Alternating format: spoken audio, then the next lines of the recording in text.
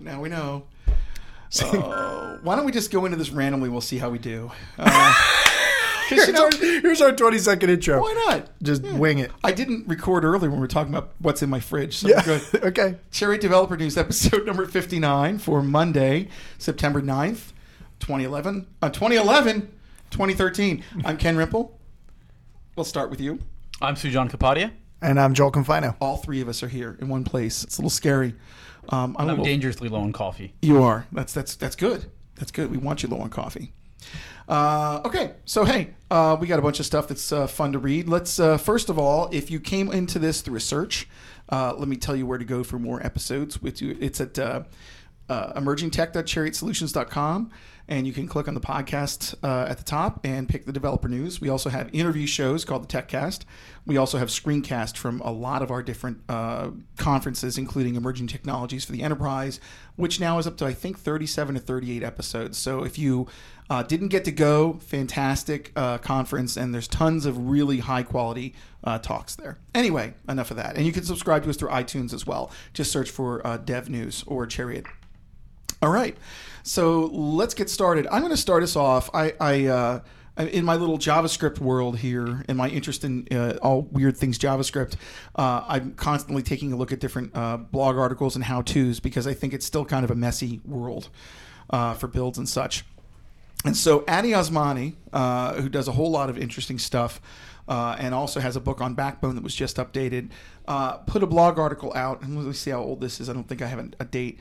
But it's called Making Maven Grunt. Now, I know we all, as Java developers, the three of us in the room here, have dealt with Maven as kind of our convention over configuration build tool. On the other hand, we've got the whole JavaScript thing that I've been talking about for weeks, which is, using tools like Grunt, which is kind of like an ant for JavaScript, and Bower, which is a dependency management tool like what Maven has, and things like that. And generally, a lot of those things that get called through Grunt. So this article talks about basically three tooling options for how to get your Maven build and your project build for JavaScript to be compatible to whatever degree first. So the first one is he's saying, they're so different than each other in some applications where you truly have a true client application that lives on, an Apache server, and that's all it is. And you've got a Maven-based Java server-side thing, and that's really going to be REST. So why not treat them as separate projects? So that's his postulate number one, go with separate projects. A second one is ignore modern tooling, write your own plugins. That makes my hair on the back of my head stand up. Boo. Denied, yeah. In fact, he denies it himself as he goes forward. And then the third one is the Maven exec plugin, which is a nice little gem. It's been around forever. I've used that a lot. Yeah, it's called Punt. Right? Hack. Yes. Yeah. That The Maven destroy your build plugin. If your entire Maven is and call and Maven exec, you're not doing Maven. No, you're doing Mant, which we all know is a really bad movie, I think.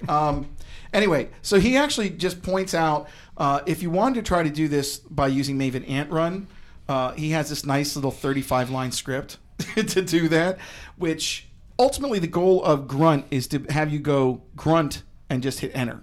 And Grunt will find the build.JSON or whatever the file is and actually run the build like an ant build and have a default target. So how does this fit into the Maven lifecycle? Does it fork a new lifecycle? Will it do No. like a compile, test step, and all that kind of stuff? It's a good question. It actually fits into the generate sources phase, which is very early on. Okay. Because if you think about it, you're generating packaged content. Oh, right? so you're not running like if you had Jasmine tests and that kind of stuff. It won't deal with that in any way? Well, actually, so this, you're putting me on the spot for a good reason, and that's okay. It looks like the sample he has here has a...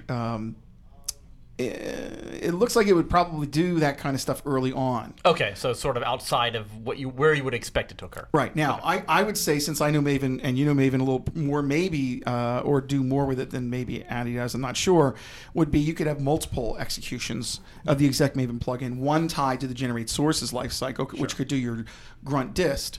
But the problem with Grunt is it wants to do everything like Maven wants to do everything, right? So you could say, let's put the test in a Grunt test, but then you'd have to exclude those from the Grunt dist command. See what I'm saying? So you may have to tweak your Grunt build a little bit to make it live nicely in Maven. But there's no reason why you can't.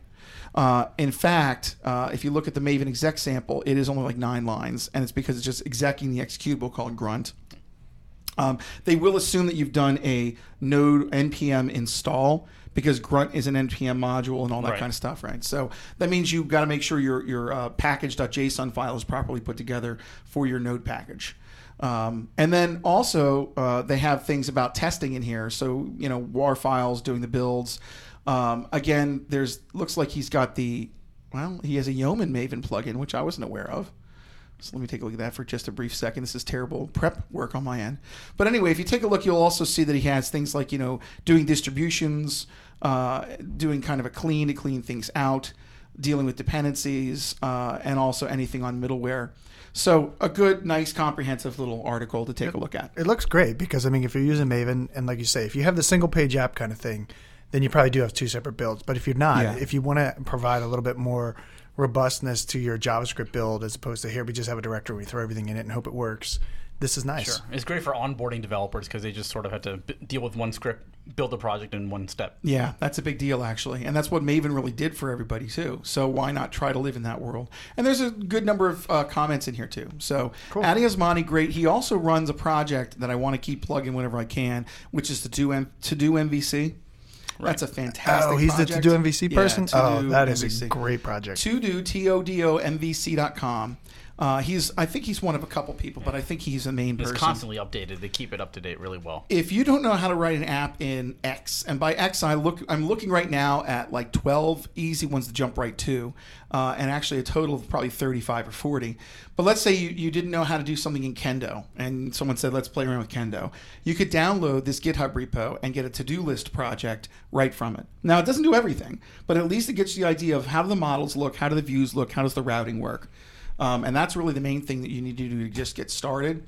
And they have resources on each of these things as well. It's awesome. It really is like Matt Rabel's App Fuse that was really popular in the 90s. And it's one GitHub repo. So clone the repo, you get 35, 40 samples. And I think the Ember.js page actually points back to this as their example in their tutorial. That's great. Yeah. That's great. So anyway, if you're interested in more about single-page web apps and you want to look at code right away and you're not getting it from the websites, that's okay. Go to todomvc.com. Don't be fooled. My whole shtick is that things are way more complicated than to do. You're absolutely right. Please don't be fooled by that. You can get the smell of the code on a simple basis. You're absolutely right.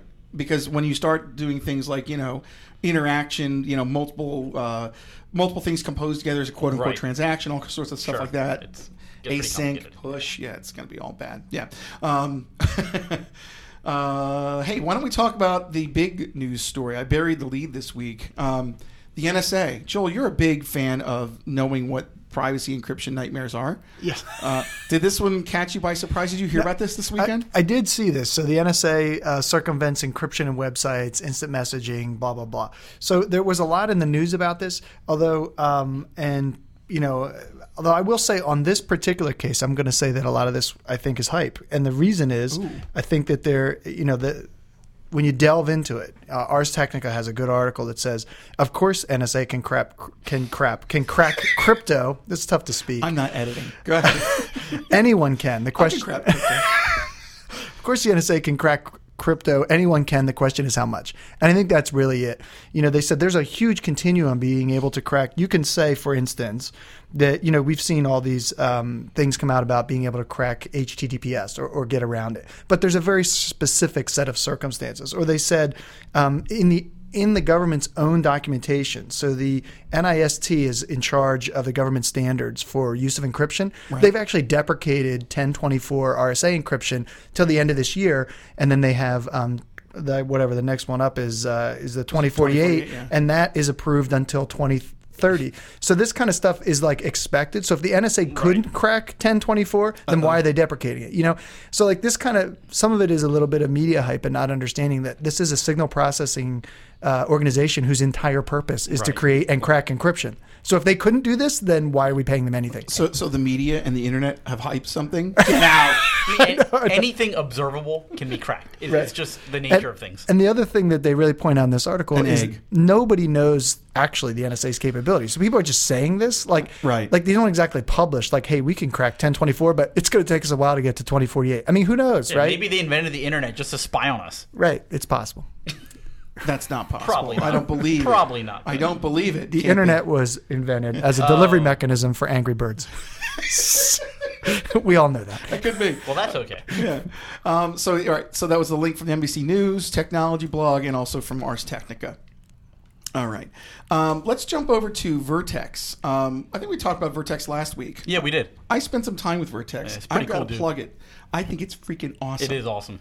And because if you do anything with Node and you're playing around with Node, but you're also a Java developer, slap yourself 5 times and get a hold of Vertex. It's almost the same thing. It takes advantage of multi-threading, multiple cores right out of Which the box. right away the whole is more than distributed what- clustering. Yeah, it's great. Yeah, It's fantastic, and there's a distributed message bus and everything. Yeah. Anyway, the reason I mention it, and just because I'm really jazzed on it at the moment for a server side tool for my client side hacking. And yeah, you're right. It's Ruby, it's Java, it's Python, Right. it's Groovy, it's JavaScript, and eventually they're going to have Clojure and Scala. Right. Wait, Vertex 2. Oh, it gets Ruby through JRuby. All Yes, the through JVM And language. Python through Python. Jython. I got it. Right. Wow. So it'll be cool to watch them with Scala and with Clojure. That should be And really it does handle interesting. JavaScript as well. So Yeah. if you need to do the Node thing, but in JavaScript for Vertex, you can do it. Right. So I just a side plug. I'll put the link in. Just I'm learning these things. I might as well share. There's a really nice starter project that uses Gradle as a build, and for building your own, they're modules, right? That's the term for the things you build. Verticals? Verticals, right? But then you can package them as a module, Right. And so, so there's a really nice build, and the build has embedded within it all the different languages and tests for all the languages, and it works with IDEs and everything. It's fantastic. Anyway, the reason I'm mentioning this is as I'm doing research, I did research on it and found Tim Fox, who's the person who created it, had an interview on InfoQ about a month and a half ago talking about Vertex 2.0. So, he's mentioning things like that it's very modular, the core is very small, and all the features are being rolled out as modules that get loaded, and they have kind of a new module clearinghouse, which is simply just a directory. You can put your module in Maven repos, and they mentioned one other thing in there too, which I was never aware of. What is the module stored in? Bintray. Have you ever heard of Bintray?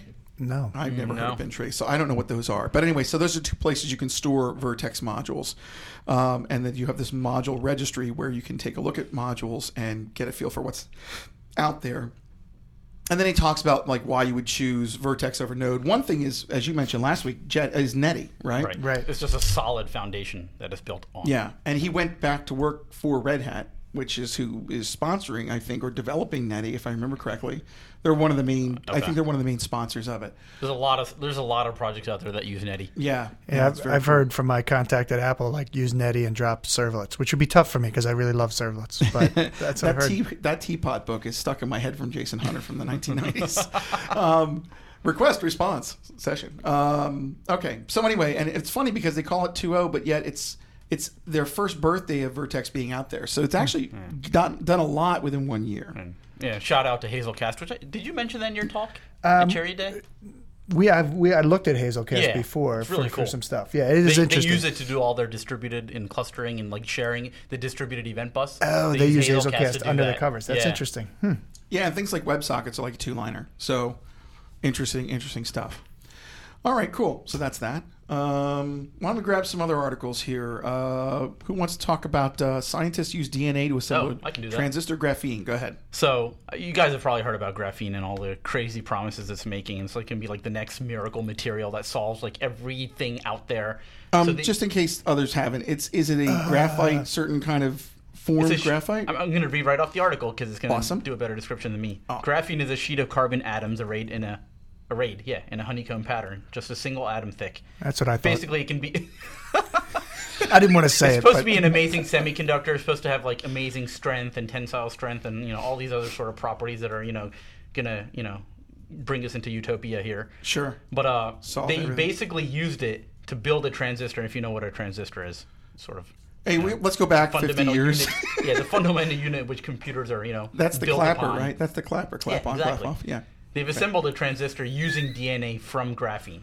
So I'm they're scared. Wow. basically bringing in, biology, technology, software, engineering all together to build these really, really small transistors, which the challenge is, right, how many more transistors can we fit on this thing? So they keep trying to get smaller and smaller, and they're hitting physical limits, so they need to look at new materials. So it's just amazing that they keep pushing that limit every year. I'm like, oh yeah, we can't get any farther, and they find out a way to make things smaller. Yeah, they have to use different material, and Yeah. in this case, atomic material. Exactly. Wow. Well, everything's made of atom. But I mean, at the atomic level. That Exactly. is actually really interesting because that is the Holy next moly. big thing. Can we get away from silicon wafers and, what can we build? Right, and we're going to have to at some point. Well, light computers. And Light, everything I've heard else, about light. Quantum computing, which is like, I don't get it. So, and the hard part, I think they said, is getting DNA to behave the way they want it to behave. So, I'm kind of scared if we get better and better at manipulating DNA.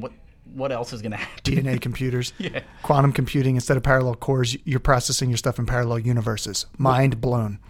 Yeah, and actually, if you start working on a problem and the computer thinks you're too stupid, it just says, "Please, just get away from the computer."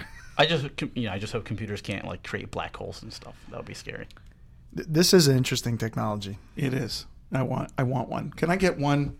How do I know that I have it in my bag? That's the big question. You just kind of fall through. And they make an interesting point at the end of the article. So our DNA-based fabrication method is highly scalable, offers high resolution and low manufacturing costs. They already know how to replicate DNA. That's been going on for decades. It's being able to mass produce that is just instantaneous. It's nothing. They do it all the time right now to for the Human Genome Project and all that kind of stuff to look for genetic markers and defects and stuff. So all that, it's amazing how all this research in biology now is feeding into other domains. Yeah. Because, think of Intel and all the billions they have put into silicon, and now what about this? Yeah. I'm trying to think of a smart aleck comment. I got one. I could have done that. All right. Codeandconquer.co. What Okay, that? so What this that? is really, really cool. This is my whole thing on getting kids and other people interested in programming again and via the browser, just because there's so many powerful things out there with HTML5 and Canvas and stuff. So this website it's a war game for coders. You basically you build your army, the strategy of your army, by writing algorithms, by programming. And then you basically run that against other players, and whichever strategy There is goes better my wins. productivity this week. So you can boost your coding skills as saying master key algorithms, and it's a competition. And you're basically coding in Python or JavaScript, AI stuff, non-AI stuff, and then you basically compete against others. But you're competing your code, which I'm loving it already. if you guys have heard of stuff like Kaggle, Yeah. which is the big data science competitions, where Yep. this is sort of in a similar vein, but just I think it's more general purpose programming and algorithms, and We're I think all it's- signing up. Yeah, yeah, right. You're typing, You guys I'm are typing. already writing algorithms and stuff here. Well, it's not open yet. But, it looks like it. Yeah, exactly. This is a great way, I think, to get younger people involved. That's cool. God, did I just say younger people? You said younger people. Oh, my God. You kids get off my lawn. I'm turning 33 in a few weeks, so turn that music You're down, turning damn it. How old?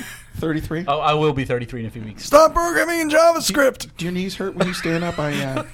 You old geezer, you. All right. This is awesome. Yeah. Oh, it's cool. Very nice. There goes my productivity for a week. All right. I'm gonna win. That's you know what? That's cool because think about it, right? And you're gonna get this point, Sujan, at some point, and I know that probably I'll bet that Joel's almost there because as kids become sentient. And they get out of the jelly state, feed me. That's where my daughter is right now. Yeah. And it's cute because they smile and they're great, and then they get old and it's a problem. But anyway, when they're older, they beat the tar off of you in games. Yeah, They can't win against me in this game. that's right. I'm gonna I know tail recursion myself right into the rear of that system and blow it up. Yeah, but they'll figure out a way to hack it. And they'll still beat you. I know you're probably good true. at Halo 45, but how about lambda calculus, kid? How about that? Actually, I always wondered. So, in that same vein, what is Minecraft exactly? Do you I know people love make Minecraft. they make. We need a whole computers show in there, right? Well, no, we need a whole show based on Okay. Minecraft because you can build machines in Right. Minecraft, simple electronic components and things, but it's mostly about everything. It's like- hard to explain. It's yeah. like a Legos for the whole world. Is that a good That's it. platform to teach kids programming? you say? Okay. No. It's a good platform to teach them about fun and exploration. But no, Okay. I'm actually looking. We should do a whole show on kids programming platforms because I'm looking at that for my children get to give them Andrea something in that. focused on. Andrea Wright would be perfect to put in that too because she's done a lot of presentations around that stuff Yeah. and knows it. I know one of my friend's son did the Lego Next thing for a little bit, but And Mindstorms and that kind of next. stuff, Yeah, but right. Yeah, I don't know That how stuff's far he cool. got with that. Cool, man. Coolness. Coding craze gone crazy. So this is exact opposite. I threw this out here actually because this week I found this interesting article saying how the coding craze is going overboard, which is it's really just a I guess, a contrary opinion, basically saying that people are getting so crazy about the coding craze, like teaching people coding, that they're saying you don't even need a degree, just learn how to code, which is like, no, that's not even the point. But it's like that hype over top of anything that's happening, right? Job security, we got to make coding confusing again. Yeah, it has to be like in binary, so get on it.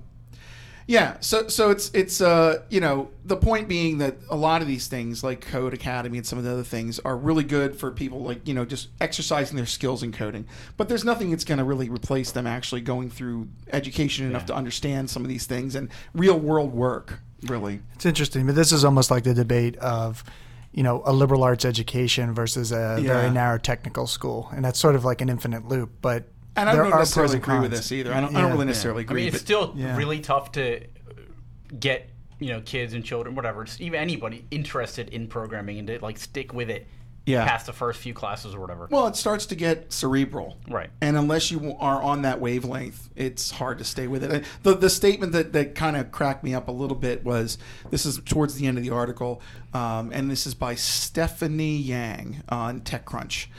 We use cars and planes regularly, and those with expertise work with them and make them run. However, the vast majority of people boarding a plane lack esoteric knowledge on how the aircraft works.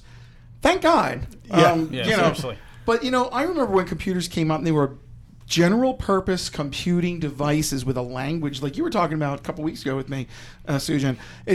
They're things you write programs for to solve problems for you. Right. And now everything's an app you can download and buy, so we don't have to think about programming anymore. And so, yeah, I'm totally on the other side of this article, which is learn to program because the world's your oyster from a software perspective. Once you know how to do good programming, you can do whatever you want. You have a lot more power. Anyway, I have to get out more. No, I'm with you. And some people will probably yell at this, but hey, why are we teaching Latin in school? Why don't we actually teach a programming language? I'm just throwing that out Even there. if you don't end up programming ever again, it helps you, from problem solving and mathematics and absolutely. a whole bunch of other stuff. Just thinking logically about things. Yeah. I think I'm going to write a programming language called Latin. Not Pig Latin, just Latin. Ultra low latency SSD. Talk to me. This is crazy. All right, so when's this stuff gonna be on my computer? Yeah, well, it's only for enterprise class right now. So basically, this is an SSD that fits in your DIMM slot. So first of all, right there, it's at the bare metal. There's a lot less latency because it's talking right through a DIMM slot, not right on the bus with a hard drive right on the bus. And it has a 5 microsecond. How did I say? Is this core memory on the DIMM? Right. Flip. Yeah, go ahead. It has a direct link to the CPU. Write latency of less than 5 microseconds. It's ridiculous. 1 gig sustained throughput, read-write performance per DIMM slot. It's way, way faster than any SSD out there right now. And it's going to, again, change the game because you can do all these. You can just use it like memory, right? You can write out to disk and not have to worry about, I need to read into memory first, cache it. It's so fast. So memory will be storage, essentially. I think that's where we're going anyway, but this is just another, way to get there That's kind of faster. amazing to think about. Just bought it on Amazon with 2-day shipping. For my Linux box. It's going to change all the database, tuning and algorithms again if they start using this. And it's just ridiculous. It can all be in memory, and it can all be, stored while in memory. That's interesting. Yeah. All right. That was at, what was that? java.dzone.com by Alan Coyne. We'll post a link to that as well. Very cool. Yeah, I think it's probably one of the fastest things out there right now. Wow. I'm liking it. Okay, so hey, I mentioned Latin. Let's talk about Racket. Who knows what Racket is? It's a programming language, or So I just kind of got introduced to it. So anybody help me out? But Racket is basically it is a programming language. It's based on Lisp, and it says kind of the thing that they say in one of the slides about it. It's been around for a little while, but it's I think has an educational bent. But the idea is that hey, if you want to write your own language, you can use Racket basically to create your own language. So it is, and what they said was people, the phrase they put in there was, a Lisp programmer can write Lisp in any language. A C programmer can write C in any language, and a Racket programmer can just create any language. I like the logo, and I like how Racket is a programming language. That's their description of it. Wait, I don't have the wave sound. But, I mean, this is developer news. I don't know if this is news, but there's it is a cool language. Draw more pictures or build a web server from scratch because they're the same thing, Yeah. And I think it's really the idea behind it now is this is like a learning language, kind of like that's its basis is in education. I don't know if they're promoting this as a language that you run in production, but it's more like an expand your mind. Wow. What's the difference between this and Lisp? It you is know? well. This is like a perfected scheme. They said. Oh, okay. Perfected. Delicious. So yeah. So then, I heard of this years and years and years ago. Forth, of all things, if anyone remembers Forth, which was a very weird language. I've heard of it. It ended up becoming, as Keith over here Keith Gregory and I talked about Forth, because he actually wrote his own Forth interpreter. He's very scary in terms of that stuff. But you build your own language out of this very small Forth language. You're adding words. Everything's a word. Okay. Procedure is a word. And so this is not a new topic, but it sounds like this is kind of a new exploration into it. That's very cool. Racket-lang.org. Check it out. I think we're almost done here. I'm going to skip the one on the top.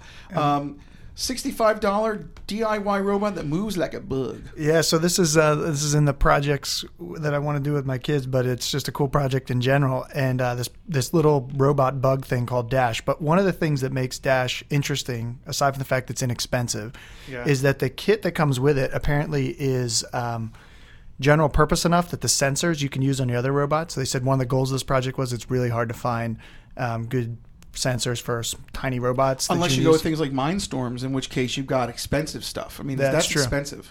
And the other thing is that the one of the reasons they can produce this so cheaply is that it's all printed on one, like imagine a sheet of paper, but it's actually cardboard and plastic, and then they use lasers to cut away the cardboard and just leave plastic hinges. So very inexpensively, they build the whole structure, and they build all kinds of very complicated mechanical things, but it's really just on one sheet that's just been laser cut, and that has like these cool little hinges. So this thing actually can run over, but they researched like how can animals like lizards and things go so fast over all kinds of terrain. And this is just not like a robot that has wheels. It has these little legs, which it kind of looks like an insect in the picture. It fits in your hand. Yeah. And it can move over lots of different terrains because these legs operate in this, and it's fast apparently, actually. It's pretty fast. And so It probably doesn't weigh much either. Can they all, like, each of the legs act independently in a sense? Well, I haven't got one yet. They're Okay. still sort of like in a Kickstarter kind of mode. One of these. But they're going to produce an iPhone app for it, so you can control it that way. God. It looks very cool, actually. It's just Bug Wars. and you can write your own. The other kind of interesting thing was they said you'll be able to write your own artificial intelligence for it to make it do different things like my God, avoid here we light or swarm or all this kind of stuff. So me and my son are going to try to build this thing and see what happens. Combine that with the Wi-Fi Arduino thing you talked about last week, and we got bugs talking to each God. other And then we over just- large distances. Those are Smart Wi-Fi. bugs? Those are Arduino, if I remember correctly. Slap and that this on here, apparently, man? yeah. Oh my God. They said that I just read in here they're Arduino compatible devices. So great. theoretically, you could. We're gonna have bugs taking over the world. I was just gonna say. And we can mix in some of that DNA graphite stuff. Great. You'll have these bugs having their own bug babies. Well, if they can go fast enough and they can make it out one of those drink trays, we can just send them to Starbucks for us. But I mean, there's a lot of like robots that you can buy that are cheap, but this thing seems like Yeah, really, $65 really amazing. intelligently designed, though. Just like it seems like it was by a bunch of PhDs from like Stanford or Do something you like think that. they're gonna get so cheap someday that they're just gonna be part of like cereal box prizes? Here. That might work. I like it. All right. Well, that's what we have for you this week. Hopefully it was entertaining, informative, and infotainment. Again, get to us via emergingtech.chariotSolutions.com. You click on the... hey, the website's not up. Never mind. I'll have to go take a look at that. I have something to do. But if you click on the podcast link and you go and take a look at the Dev News, it's right up there. And otherwise, you can subscribe to us through iTunes. Check out our education services at Chariot Solutions. If you go to chariotsolutions.com/education, we have training coming up in Scala, in Android, and a number of other things as well, Spring. And so think of us there. And also, if you're looking for consulting, that's what we do. That's our main job, is doing application development software in mobile, in enterprise applications, integration. All right, that's it. So for the developer news for Monday, September 9th, 2013, I'm Ken Rimple. I'm Sujong Padia. And I'm Joel Confino. Go make something. Make a Latin programming language, would you? Bye.